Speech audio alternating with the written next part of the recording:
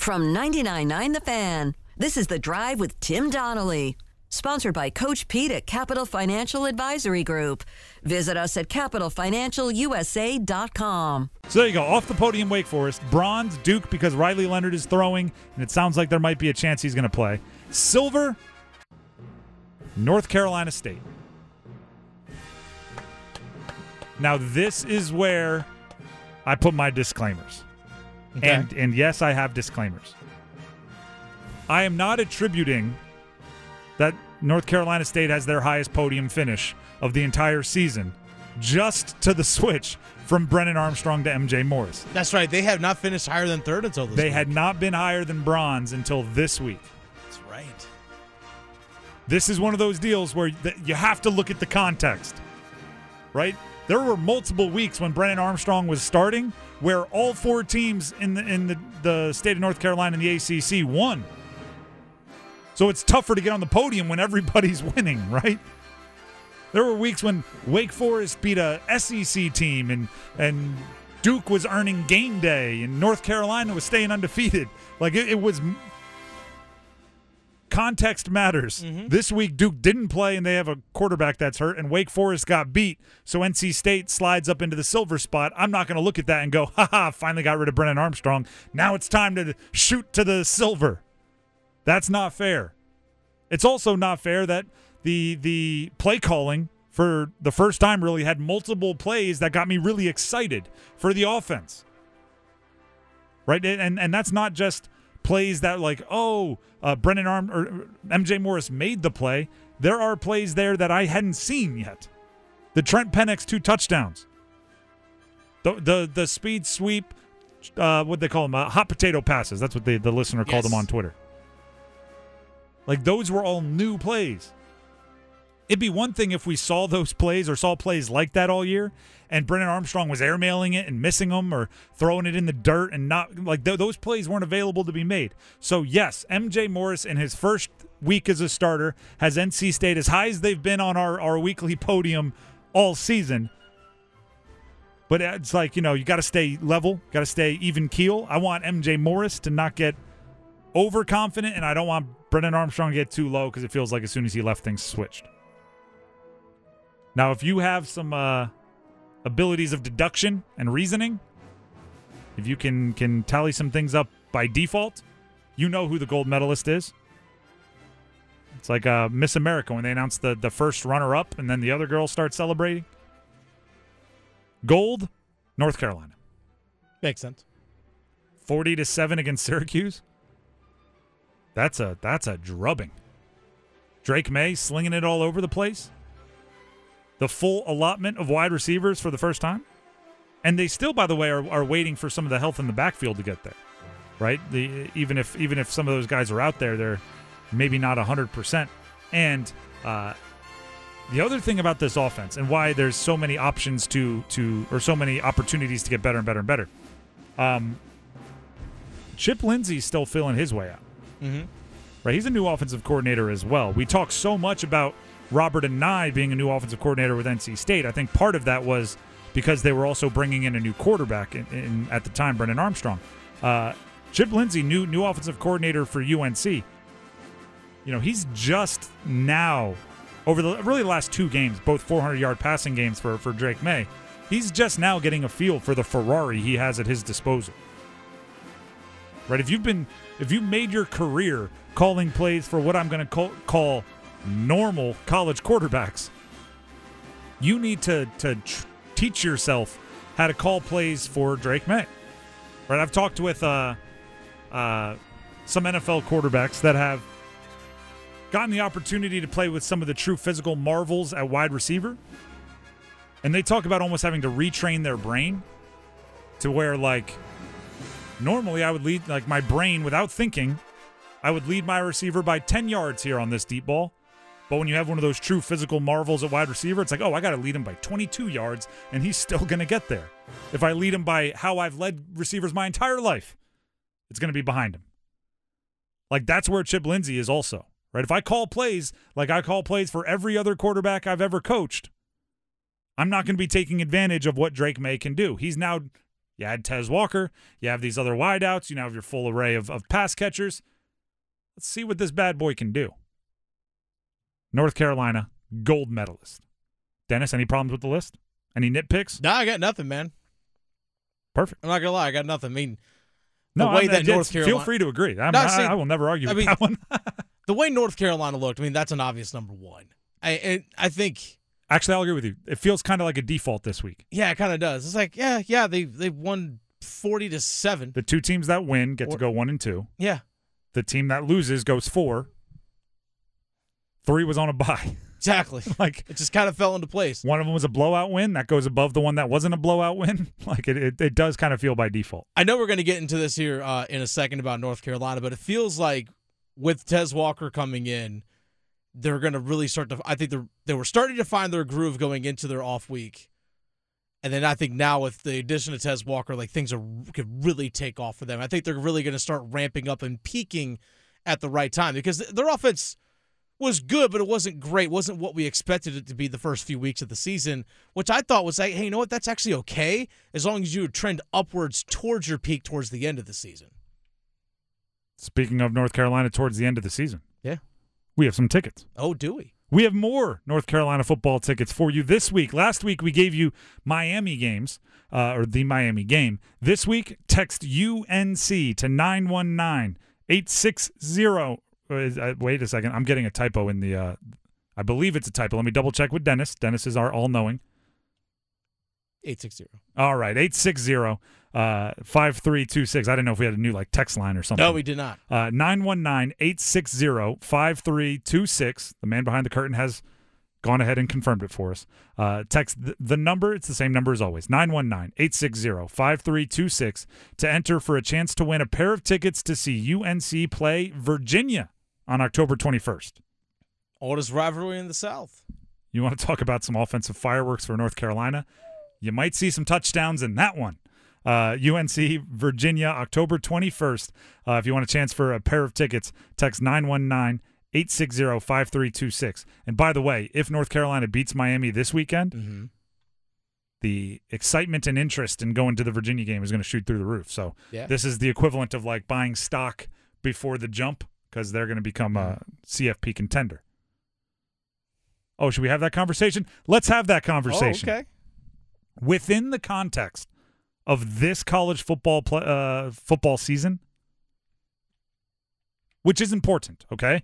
Within the context of the 2023 college football season, North Carolina is absolutely a legitimate college football playoff contender. How about that? First thing that matters, schedule. UNC is undefeated through 5 games. I don't care if it was ugly, pretty, if it was smooth, if it was rocky. Can't be better than 5-0 through 5 games. Not exactly a murderer's row, I'll give you that. South Carolina, App State, took them to the limit. Minnesota, not the most dynamic non-conference Power 5 game. Pitt, yikes. And Syracuse, they blew them out. That's not the scariest lineup in the world, but there's not exactly a murderer's row coming up either. You have number 25 Miami this weekend coming off one of the weirdest losses I think I'll ever see, where Mario Cristobal decided not to win that game. He almost made the choice to not win that game. Gosh.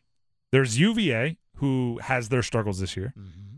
Georgia Tech, who was on the opposite side of that Miami game, but they're scrappy. I'll give them credit.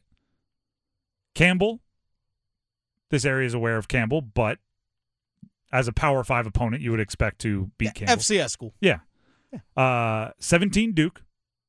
That game, throw the records out anyway. Mm-hmm. Clemson, not as scary as they normally are at all. They just beat Wake by less than a score. And NC State to end it. Again, I guess you throw the records out, but you'd like your chances there based on how they've played thus far. The schedule sets them up. I think you can almost conservatively say one loss heading into the conference championship game if they're selected for the conference championship game, if there's not other undefeated teams. Second thing that matters is the talent. Specifically on offense, UNC has the talent.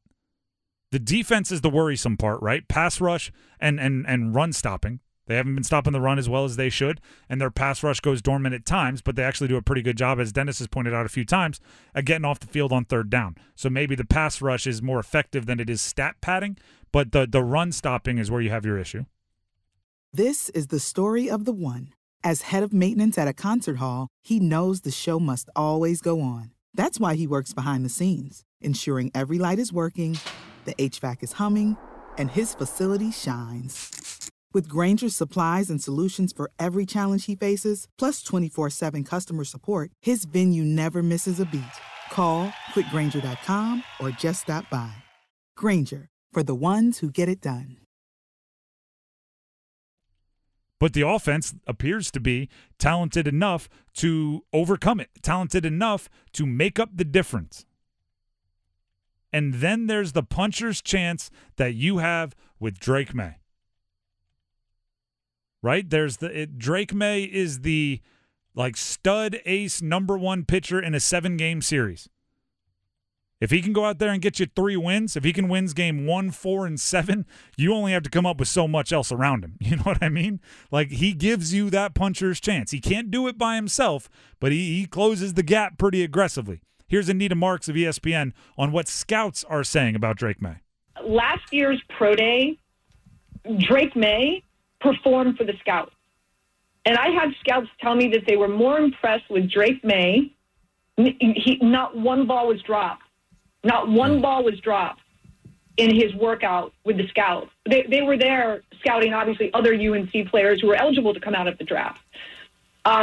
Scouts that I talked to are over the moon. They say that his ceiling is Joe Montana-like. So, and this isn't just, Anita Marks on ESPN Radio. These are some of the best scouts who've been scouting players for years, decades in the NFL. I'm telling you, this young man is special.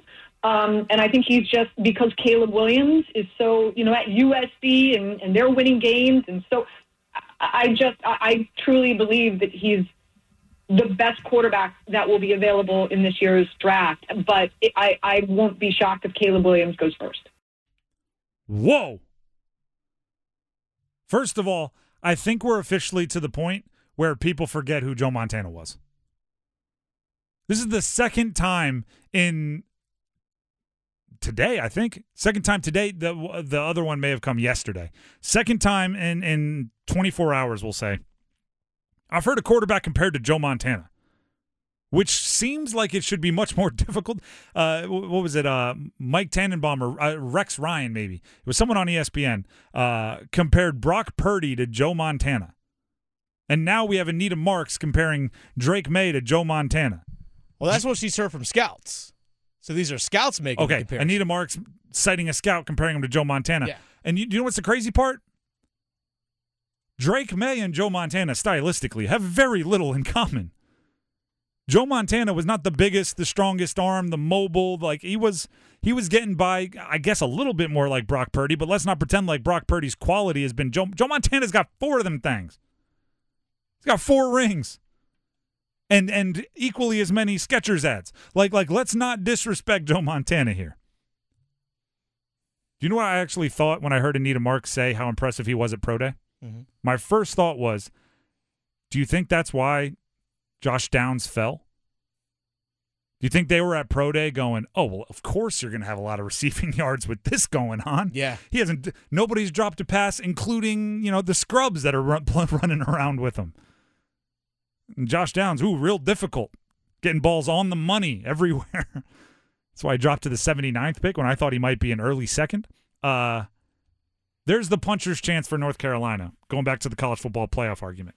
If you are a one-loss team or an undefeated team heading into the ACC championship against Florida State, you might look at Florida State's roster and from 1 to 85 of all the scholarship guys, 1 to 105 of the scholarship and walk-ons, you might say Florida State has more talent. But if you have the best player on the field at that position, you will always have a chance. And I like Jordan Travis. I don't like him as much as Drake Maye.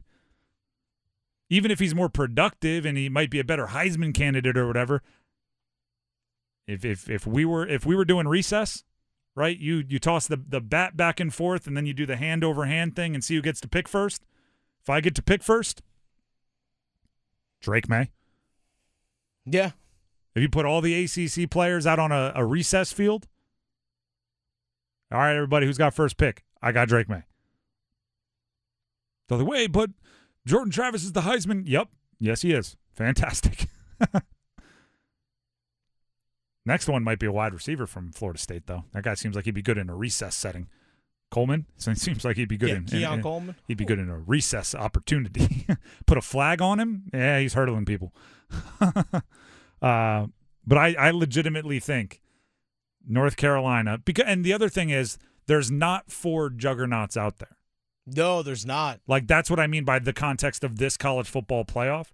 There are years where it's like Georgia and Alabama are in, Ohio State's in, Oklahoma's in, or Clemson's in, Ohio State's in, USC, whatever the years are. There are years where it's like, oh, there are 4 teams and there's a gap, then there's everybody else. I don't think North Carolina is good enough to be in like that penthouse, but if there's only like 2 teams in the penthouse, they can be 3 or 4.